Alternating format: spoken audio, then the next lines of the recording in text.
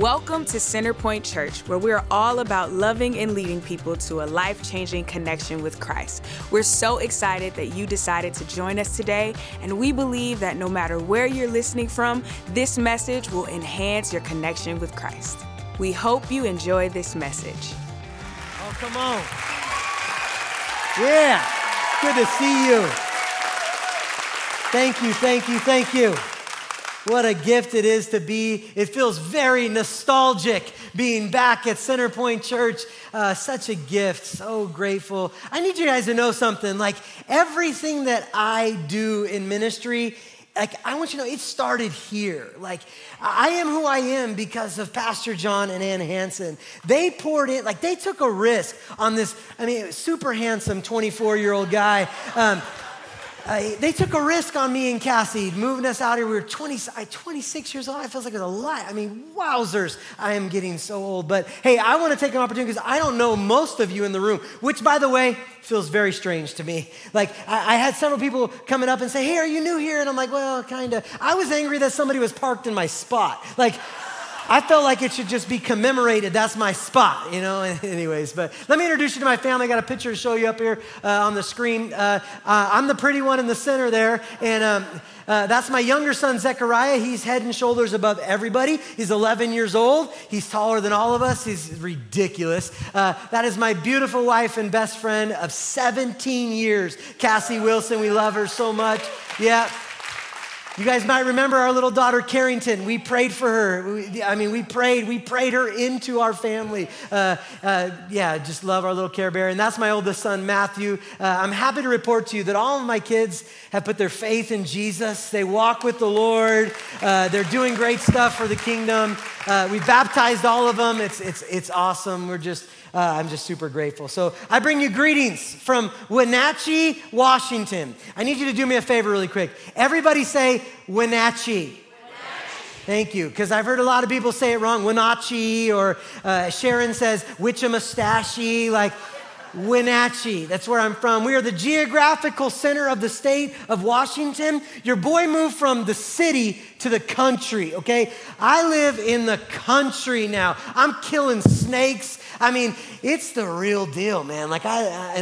Anyways, we love Wenatchee. I've been pastoring there for it's been 7 years. 7 years ago, this week, I was interviewing, actually maybe next week, I was interviewing for the job. Pastor John had just came back from his last sabbatical, and Cassie and I prayed, and the Lord take us there, and I'll tell you that in a little bit. But I did not come to bring you an introduction of who I am. I came to present the word of the Lord to you. And so I am excited to bring the word. You're in this series called Legends, right? Everybody say Legends. I need to make sure the church is alive today. You seem a little dead today. So everybody say Legends. If your neighbor didn't say it, hit them, like elbow them in the ribs. So this series called Legends, and so far you have been camped in the Old Testament, right? You've heard these great stories of Old Testament figures who did miraculous things from the word. Last week, Brenda brought the house down. I felt like maybe I could do a couple weeks from now, like let the church calm down and lower their expectations a bit. But today I want to move us from the Old Testament into the New Testament. I want to take us, because if we're going to do a series called Legends, we might want to talk about the legend, the GOAT. Everybody know who the GOAT is? Not a billy goat, the GOAT, the greatest of all time. Who's the greatest of all time? Somebody say Jesus. Yeah, I hope you know that, right? The greatest of all time is Jesus. He's the image of the invisible God, the firstborn of all creation. By him and for him, all things were created. Things on heaven, things on earth, all things. One day every knee will bow and every tongue will confess that Jesus Christ is Lord. He's the GOAT.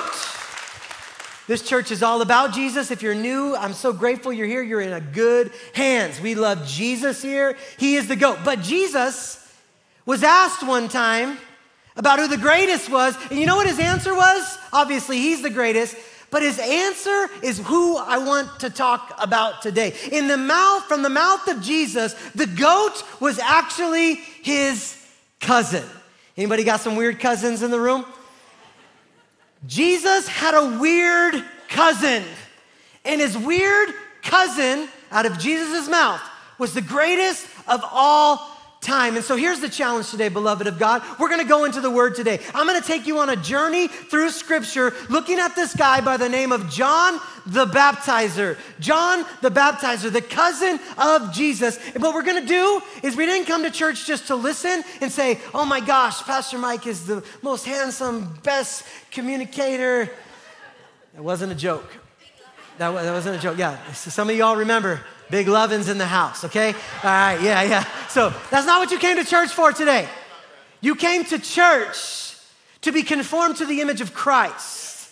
And so I'm gonna take you on a journey through Scripture this morning and tell you how you and I can partner with Scripture to lead a legendary life. It's the invitation before all of us today. Lead a legendary life. It's our main idea. But to start off, we're going to be in the book of Luke, chapter 7, verse 18. Book of Luke, chapter 7, verse 18. If you have your Bibles, turn there. If you don't have your Bibles, I want to encourage you, don't go to church without a Bible. It's like going on a date without a chick or a dude. It's weird.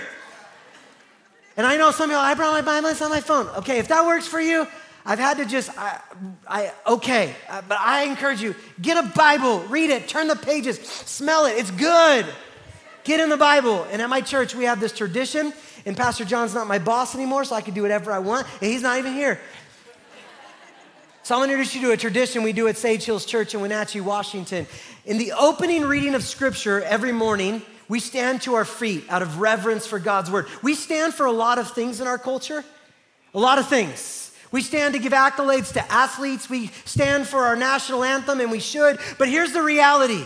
Nothing in this world is more worthy of your attention and reverence than God's word. And so I want to invite you to stand to your feet, and we are going to read Luke chapter 7, verse 18 through 28. And we are going to glean from God's word how you and I can lead legendary lives. And it's a long verse. And so people are like, oh, it's too long. You should have just read one. No, stand up. If you're able, stand to your feet. Give God's word the reverence it's due. This is what it's all about. Luke chapter 7, verse 18. Let me just explain to you real quick. John the Baptizer is the cousin of Jesus, the son of Elizabeth and Zechariah. John the Baptizer was the one who would go before Jesus and prepare the way for Jesus. He's baptizing many people, doing great work. He is arrested and thrown in prison. He will eventually be beheaded, okay? He is currently at this point in his life in a jail cell, and he's getting a little bit frustrated with what is happening around him. And this is what he does with his disciples. Luke chapter 7, verse 18. John's disciples told him about all the things. Calling two of them, he sent them to the Lord and asked, are you the one who is to come? Or should we expect someone else? Can we agree that that's a strange question? Church, can we agree that that is a strange question? I thought this was a participatory church. This is a strange question, especially to ask Jesus. Are you the one, or should we look for another? So verse 20, so the men came to Jesus. They said, John the Baptist sent us to ask. Do you know why they started with that? They're like, this ain't my idea, Lord. Your crazy cousin with camel's hair and locusts and honey, dude, he made us come. And we're here to ask you a question. And the question John wanted to know, are you the one who's to come, or should we look for someone else? You know, like cowering, because this is Jesus, right? Verse 21, at that very time, Jesus cured many who had diseases, sicknesses, and evil spirits, and gave them sight to many who were blind. So he replied to the messengers, go back and report to John that what you have seen and heard. The blind receive sight, the lame walk, those who have leprosy are cleansed, the deaf hear, the dead are raised, the good news is proclaimed. Everybody ought to say amen. That's a declaration of the year of Jubilee. Jesus saying, I'm your Jubilee. Tell John Jubilee just showed up. I'm your Jubilee. Blessed is anyone who does not stumble on account of me. Verse 24. After John's messengers left, Jesus began to speak to the crowd about John. Sign language crew, I'm very sorry. I speak super fast. What did you go out to the wilderness to see? A reed swayed by the wind? If not, what did you go out to see? A man dressed in fine clothes? No, those who wear expensive clothes indulge in luxuries and live in palaces. But what did you go out to see? A prophet? Yes. I tell you, and more than a prophet, this is the one about whom is written, I will send my messenger ahead of you who will prepare the way before you. Verse 28, we're gonna read this all together, and everybody is going to read it that is able. If you don't read it, you will be judged. That's what the church does. Verse 28, starting with the word I. Ready? Read.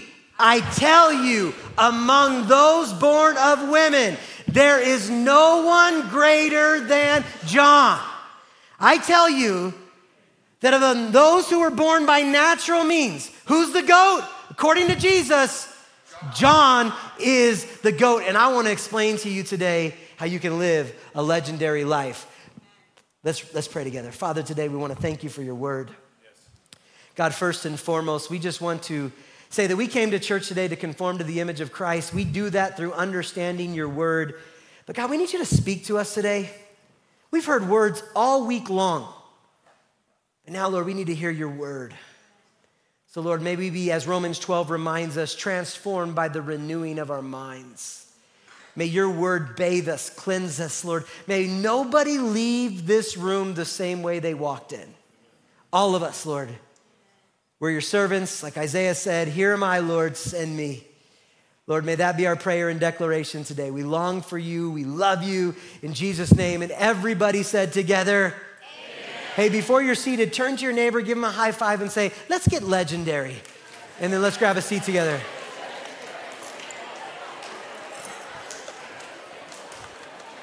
If there's someone around you that didn't high five, just put your hand in their face and wait for it. Say it's church, we can have some fun. So I wanna look at this journey through Scripture. We're gonna be all over the Scriptures today to see why Jesus said, Luke 7, verse 28, to see why he declared that there has never been one that's greater than John the Baptizer. I wanna know why he said it. And I find three things out as I study the life of John. Three things out that lead me to believe this is why Jesus said there has been no one greater than John. And the first was this: John the Baptizer knew who Jesus was. He led a legendary life because he knew who Jesus was. In a time where many folks did not understand who he was, John the Baptizer knew who he was. Matter of fact, I don't know if you know this, John the Baptizer was the first person on earth to declare the deity of Christ. Did you know that? Yeah, check it out. In Luke chapter 1, verses 39 through 45, you'll read the story, right? Mary's in her house. Mary, did you know that your baby boy... Let me just tell you right now, she knew. Let me just solve the song right now. Stop singing it. She knew. Read the Bible and you would know that too. Anyway, so Mary knew. She goes right from that setting, Angel Gabriel, to her cousin Elizabeth's house. Elizabeth, who was said to be barren, is now 6 months pregnant. And then check out Luke chapter 1, verse 41. When Elizabeth heard Mary's greeting, the baby leaped in her womb. The baby leaped in her womb. The baby that was in Mary's womb was acknowledged by the baby that was in Elizabeth's womb, and the baby that was in Elizabeth's womb said, that baby is why I am alive. There was joy and anticipation in John's little baby body that said, this person is the one I will give my life, declaring he is the Lord. John the Baptizer knew who Jesus was. One time, John was on the beach and he was baptizing people, and people were getting a little bit confused with who he was. They began to ask the question, well, are you the Messiah? And John began to set the record straight in Luke chapter 3, verses 15 through 18, particularly in verse 16. John answered them all. He said, I baptize you with water, but one who is more powerful than I will come, one that I am not even worthy to unite his sandals. He said, he will baptize you with the Holy Spirit and fire. You see, John the Baptist was clear on one thing with his life. He was clear on who Jesus was. And you know, it was about 2 decades ago, there was a new trend that started in the church. And by the way, I just want you to know, I find it very strange that now I can define my life by decades. Like, it's crazy. I just turned 41 years old. I have gray in my beard now. It's bad. I have a beard now. It's weird. But a couple decades ago, there was a trend that soared through the church. And how many people know that some things can be good and bad, right? Some things can be good and bad. And this is what I like to call the trend of identity, where the church got so wrapped up and tied up in this idea of who we are.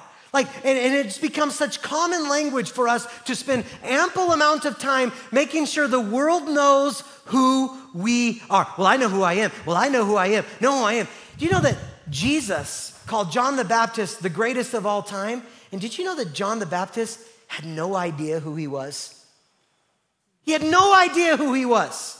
You want proof of this? Check out John chapter 1, verses 19 through 21. They're asking him, who are you?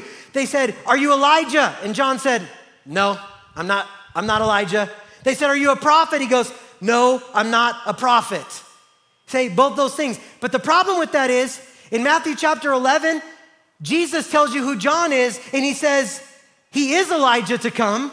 And in verse 9 of Matthew chapter 11, he says he is a prophet. So the greatest person of all time didn't know who he was, but he knew who Jesus was.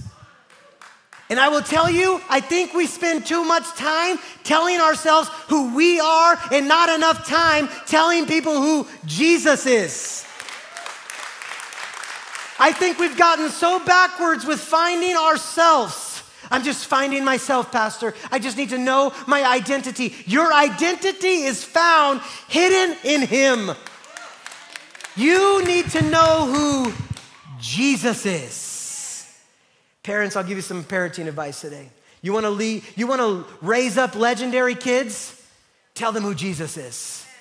Train them up in who Jesus is. We live in a day, in an age, in a culture where it's becoming increasingly less popular to subscribe to Jesus. And I'm encouraging you, sign your kids up for Jesus. Remind them who Jesus is. Maybe you should tell them a little bit more about who Jesus is and a little bit less about who they are. Because what happens is if the world revolves around them, they're gonna grow up someday and they're gonna be somebody else's problem. And they're gonna believe in their head and hearts. And we have an entire generation of people that is entering the workforce. Watch out. They believe the world revolves around them, their feelings, their voice. I know who I am. Let me tell you, the world don't care that much who you are. What the world needs to know is who Jesus is. How many people know you can find yourself? I found myself, but you can find yourself in hell. And we got parents raising kids that tell them, oh, you're the greatest, sweetheart. You're the best. Not every kid is a prodigy. By very definition of the world, there can't be a bunch of prodigies. I think I need a hanky. I'm getting hot and tired. I mean, we're giving kids trophies for mediocrity. We're not teaching kids winners and losers. You're always a winner, honey. Let me tell you something. Sometimes your kid loses. But there is one named Jesus who never loses. And if we tell our kids who Jesus is by showing them who Jesus is, our kids will build their life upon the rock. The problem in our world right now, beloved, is we have a whole bunch of people that have built their life on the sandy land of their own identity, their own security, and we've missed the fact that the greatest of all time had no idea who he was, but he knew who Jesus was. And how many people know Jesus is enough? Do you know it today, church? I wish there was just a couple people who knew that Jesus was enough. Now, I want to caveat this, okay? I think it's important that Christians know who they are. I don't think it's a terrible idea. I'm just telling you, stop worshiping yourself and worship Jesus. He's worthy of it all. Amen? So number one, The best way to begin living a legendary life is you look to John and you understand that John knew who Jesus was. But here's the kicker. He didn't only know who Jesus was, and this is really unpopular in our world today. He did what Jesus said. He did what Jesus said. You see, in John's mind, there was a pecking order to creation. That Jesus is Lord over all, so what he says is greater than what I feel. We have an entire world filled with people that the motor of their ship is feelings. And I'm here to tell you, you shouldn't be motored by what you feel, but by what he says. I had this parent come in for counseling, and I always tell stories about counseling that I do because I want to show people how bad I am at it so that they go to someone else. And so this family came in, they're like, Pastor Mike, I don't know what to say, but our kids are bad. And I'm like, yeah. I think they might be demon possessed. And I'm like, yeah, I've seen your kids. No, I'm just kidding. And I was like, well, hey, let's just do this together right now. I'm not a parenting expert. My kids are demon possessed too. But they get possessed right around 11, 12 years old. The demon of puberty enters their bodies and never mind. But I'm like, let's just go through parenting strategy. And they're like, okay, well, we thought you were going to ask that, so we just want to share with you. We've always been the type of parent where we didn't want to be like the authoritative parent. We never wanted to be the parent that told our kids what to do. But we don't know, their entire life, we've just told them that we love them, that we believe in them, that they're awesome, and we've gotten out of their ways, and now they're demon possessed. And I said, guys, I think we need to start this conversation really clear. We need to repent. We need to repent. Well, what do? Well, the Bible is very clear that the Lord, he actually, I almost said punishes. He disciplines those whom he loves. And as parents, it's our job to set boundaries for our children, for our kids to look to us to understand that what mom and dad say, go. This is the reality. We've taught our kids what your mom says matters, but what you feel also matters. And then you put it on the scale. Listen, in my house, when I grew up, I wish my mom would have taken that parenting class. My house was rolled by the chancla. It didn't even matter if mom was right. And more often than not, mom, you were wrong. She's watching. She's my biggest fan. But it didn't even matter if she was wrong. She's mom. And there's a pecking order. And until you get your own kids, and you can screw them up, and they're gonna need therapy because of you later. Until then, there's two voices that matter. The voice of the Lord and the voice of your parents. And this rang true for John. John in Matthew chapter 3, verses 13 through 15, he's baptizing a bunch of people. And then it says in verse 13, then one day Jesus came from Galilee to the Jordan to be baptized by John. John tried to deter him, saying, I need to be baptized by you, and you come to me? Jesus replied, let it be so. Everybody say now. Let it be so now. It is proper for us to do this, to fulfill all righteousness. Next three words are very important words in Scripture. Then John consented. Then John modeled to you and to me that what matters more than how we feel or how we feel things ought to go down in this world, what matters more is not what we feel, but what God says. And if you came to church today and you're like this, you're like, Mike, I just don't know how to hear him. I want to hear him, I just don't know how to hear him. This happens to me all the time. And I kid you not, there was a time at my church where this person came up to me, they're like, Pastor Mike, you keep on saying we need to hear from the Lord. I don't know how to hear from the Lord. I keep banging my head up against the thing. I cannot find out. Listen, beloved, you have everything you need inside of this word for life and godliness. You don't have to bang your head up against it. Just open it, read it. It is the word of God. He will speak to you through it. Build your life upon what is written, because what he says is greater than what you feel. Now listen, for all of us in the room that are in therapy right now, myself included, our feelings matter. I'm not saying they don't matter.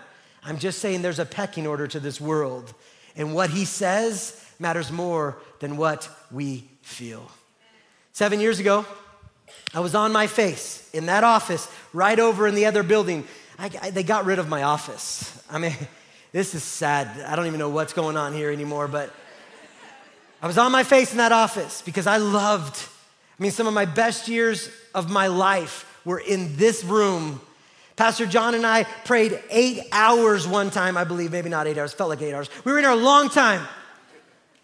Best years of my life. I brought all of my kids home to Murrieta. This was my home. I love it here. I always know what the weather's gonna be, hot. My bishop calls me one day and he says, "Hey, Mike, there's a church, I think you were created for this place." And I said, I'm really happy where I'm at. I get to work for John. He's the smartest guy I've ever met in my life. I get to sit under the guy and it's really cool. Like when you're not the leader, everyone likes you. Like people like me here. I love it. This is what I feel. I love it. My family's happy. I'm happy. Life is good. Everything is awesome. But my wife reminded me of a prophetic word that I had over my life. And that prophetic word on my life was that God was going to use me to bring about revival. And this certain prophetic gentleman shared with me that there's gonna be a time in my life where I'm gonna have to decide between starting and reviving, that I should choose reviving because I wasn't anointed for starting. I knew that from the time I was a little boy. I never started on a single team my whole life. These are funny jokes, friends. I guarantee you that these kill. This is the best joke you've heard all week.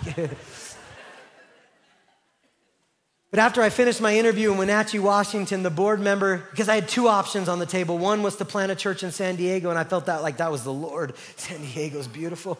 But one of the board members came up to me and said, Mike, it just sounds like you got a decision to make. Do you want to start something in San Diego or you want to revive something in Wenatchee? And in that moment, I had to ask myself the question, am I going to prioritize what I feel? The first time I went to Wenatchee, I did not like it. Be honest. I didn't like it. But it's weird. It grows on you. I had to make a decision. Am I going to prioritize what I feel over what God said and was so clearly saying? And so that day, I had to say to that board, come back and tell my boss, I believe the Lord is calling my family to Wichita-Stachey. And you know what? The Lord called us. And you know how I know it was him that called us? It's been miserable. Yeah, the litmus test of the call of God is not ease. The litmus test of the call of God is not ease. The litmus test is actually struggle that you cannot do in your own strength. Because at the end of the day, you will look back. If you allow the propeller of your life to be what he says over what you feel, you will look back and not say, man, I was good. Nobody's gonna look at the story of Centerpoint and say, man, Pastor John and Ann were incredible. They're gonna say, what a mighty God they served. And I want that to be the tattoo across my head. What a mighty God we serve. Someone say amen. So the first thing is you gotta know, like John did, he knew who Jesus was. The second is you gotta do what Jesus says. And if you can't hear him, encourage you, God primarily speaks through his word. Get in your word, read it. If you don't understand it, get in the community of people and check it out together. I promise you, it will change your life. I'll wrap it up with my third point. John knew who Jesus was. He did what Jesus said, but the third is almost the most important. John's entire life and ministry was not marked by building fame for himself. John did not constantly check his Twitter feed or Instagram feed to see how many followers and fans he had, because the answer would be very few. John's life goal in ministry was not to say, hey, everyone, look at me. Look at me. Hey, you over there, look at me. Look at me. Hey, back up. Look at me. Look at me. Me. This was not John's deal. John was not a me guy. John was a Jesus guy. Check this out, John chapter 1, verse 29 through 31. The next day, John saw Jesus coming towards him and said, hear these words, behold the Lamb of God who takes away the sins of the world. You see what John did there? He was baptizing people. He might have dropped somebody when Jesus came up. Dunking him underwater, he sees Jesus. He just points to him. I know your whole life, your mom tells you, it's rude to point. Your mom must not know the Bible. Because this is what John did all the time. Pointing people say, he said, look, everybody pay attention. Don't look at Mike. Don't look at John. Don't look at Brenda. Behold the Lamb of God who takes away the sins of the world. I can't save you. My words can't save you. I can't fix you. But I know the Lamb of God who takes away the sins of the world. And my job is not to be your savior. My job is not to be popular. My job is not to have a huge following. My job is that I must decrease so Christ can increase. My job is to take your hand through the word of God and place it in the hand of the Lamb of God who takes away the sins of the world. That's my job. And at the end he says, my job is that he might be revealed. That he might be revealed. You want some goals for your life? Hashtag goals. That Christ might be revealed in your life. That Christ might be revealed in my life. I'll never forget my last Sunday here. Pastor John made me do a bunch of stupid stuff on the platform, embarrassed me one last time. I was walking out. I remember this day. I remember the kid's name. I don't have his permission to say it, so I'm not going to say it. He's an adult now, which is weird, by the way. Like the kids that were in my youth group have kids now. You should be afraid. So afraid. Young guy caught me right out there. I mean, before that was stadium seating, there was a door there, and I was walking out, and this kid said, hey, I want you to know, hold on. I know Jesus because of you. And I said, that's the rest of my life, man. I don't care if you remember a single thing I ever said. I don't care if you remember my nickname or you follow me on whatever things there's to follow me on. I care that you know Jesus better because I know him and I love him. And my job is to take your hand and place it in the hand of the Lamb of God who takes away the sins of the world.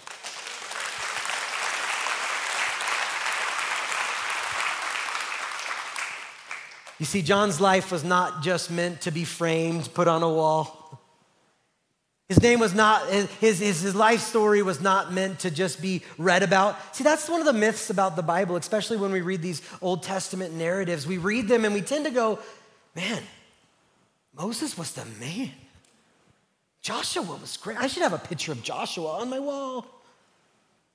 These are incredible people. We should put them in frames, put them on a wall. I want you to know something. The word of God is not just meant to be read. It's meant to be lived out. James said, foolish is the man that hears these words and doesn't put them into practice.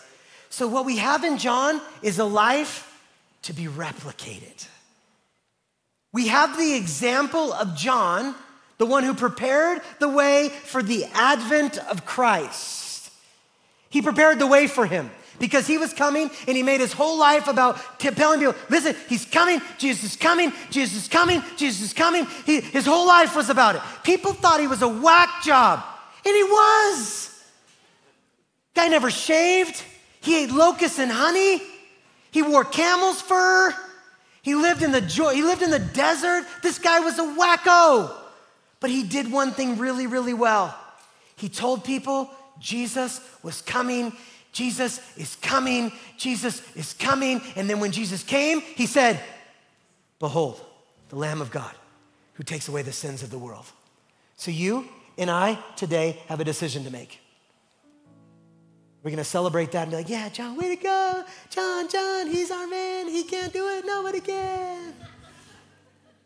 Or are we gonna say, wait a second, John the Baptist is actually a type. John the Baptist is actually a picture. John the Baptist is actually a model of what the church is supposed to be today.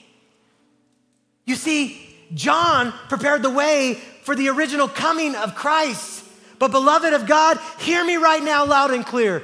Jesus is coming. Jesus is coming. Jesus is coming. I don't know when he's gonna come. I'm not saying he's gonna come tomorrow or next week. I just pray that when he comes, I'm standing right next to my biological anthropology teacher. Because when he comes, I'm gonna say, I told you so. We are supposed to be those that life's efforts, all we have, point people to the Lamb of God who takes away the sins of the world. No more trying to gain fame or popularity or bigger platforms. The Lamb of God is the only famous one. He's the only one worthy of our attention, honor, and reverence. It's Jesus. And so what I'm saying to you, I am pleading with you, beloved of God, live a life worthy of the Lamb of God who takes away the sins of the world. Tell somebody about Jesus. This is what's gonna happen to you this week, I promise you. Someone's gonna come up to you this week and they're gonna tell you your problems. They're gonna tell you your problems. It happens to me all the time. People think that pastors wanna hear their problems. We do, we love you. But they say, this is my problems. And they're like, you fix it. I made a mess out of my life, you fix it. And here's what I've learned. Can't fix anybody. But what I can do is I can grab their problems and I can tell the devil he's a liar. I can push the devil straight down to the ground. And then I can grab their hand and I can point them to Jesus. You see, John Travolta was on to something, people. I want everybody to do this right now. I want you to grab a hold of some problems in your mind and your heart. Everyone's gonna do it. I promise you. I got all day. They told me I didn't preach long enough last service. You're gonna grab your problems and you're gonna push them to the ground. And then you're gonna point them to Jesus. Listen, someone's gonna come up to you this week and they're gonna say, my life is hard, everything's terrible. My dog died, my fish has got cancer, it's terrible, I'm a country song. And you're gonna grab them and you're gonna trip them to the ground because they're not gonna humble themselves. So you gotta humble them for them to the ground. And then you're gonna lift them up and you're gonna say, behold the Lamb of God who takes away the sins of the world. We're gonna leave this place like this, like this all day long. You're gonna hear something on the news. It's gonna make you anxious. You're gonna grab it. You're gonna put it to the ground. And you're gonna remind yourself that there's a God in heaven who loves you, that is for you and not against you. You're gonna remind yourself that the earth is not your home, that you've been bought by Calvary's Hill, that one day, soon and very soon, you're gonna see Jesus. And when you see him, your response is gonna be very simple. You're not gonna have questions. Well, I got some questions. There's some things I don't get. No. This is what you're gonna do. Behold the Lamb of God who takes away the sins of the world. This is gonna be you. Behold the Lamb of God who is the sin of the world. And so what do you have to do now? You have to grab people and point them to Jesus. Because he's the one that can take it, change it, rearrange it, build your life out of dirt. You know, as we're sitting here right now, somebody in this room maybe even said that this week, my life feels like dirt. My problems are overwhelming. The diagnosis is bleak, whatever it might be. And you say, you look in the mirror and you're like, Mike, I just feel like dirt. Great news. If your life looks like dirt, all you need is the breath of God. Because he's the best at bringing dead things to life.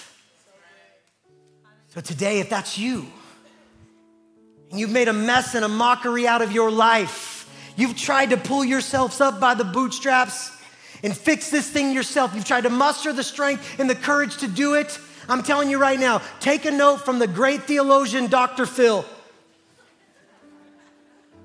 If you find yourself in a hole, stop digging. You can't get yourself out of that hole. You need the hand of God to reach in and pull you up. So I want everybody to close their eyes and bow their heads right now. We're gonna talk to God. And if today you came to church and you feel like your life looks like dirt, maybe you don't even know the Lord, you're far from Him, and today you wanna start a life with Jesus, I wanna invite you really simply to start a life with Jesus today just by raising your hand up and looking at me, and we're gonna talk to God together, and you're gonna start a life with Jesus. So if you're ready to put your faith in Christ today, I want you to raise your hand up right now and look at me. Praise the Lord, I see that, it's incredible. Awesome, praise the Lord, I see that. Praise the Lord, awesome, praise the Lord. Awesome, praise the Lord. Today the Lord is for you, not against you. He's bringing you to new life in Him.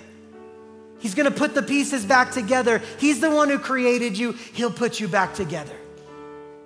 The rest of us are gonna stand to our feet at this time. And if you just raised your hand and made a decision to follow Christ, I wanna invite you to say this prayer with me right now. Lord Jesus, I admit that I'm a sinner. I can't do it on my own, but I believe what you did on Calvary's Hill was for me. And so today, Lord Jesus, by raising my hand, I'm confessing you as Lord and starting a life with Jesus. Starting a life with Jesus today. And Lord, together, the church today, with all of heaven, celebrates new life in Jesus Christ. Can we just give the Lord praise right now? Come on, give the Lord praise.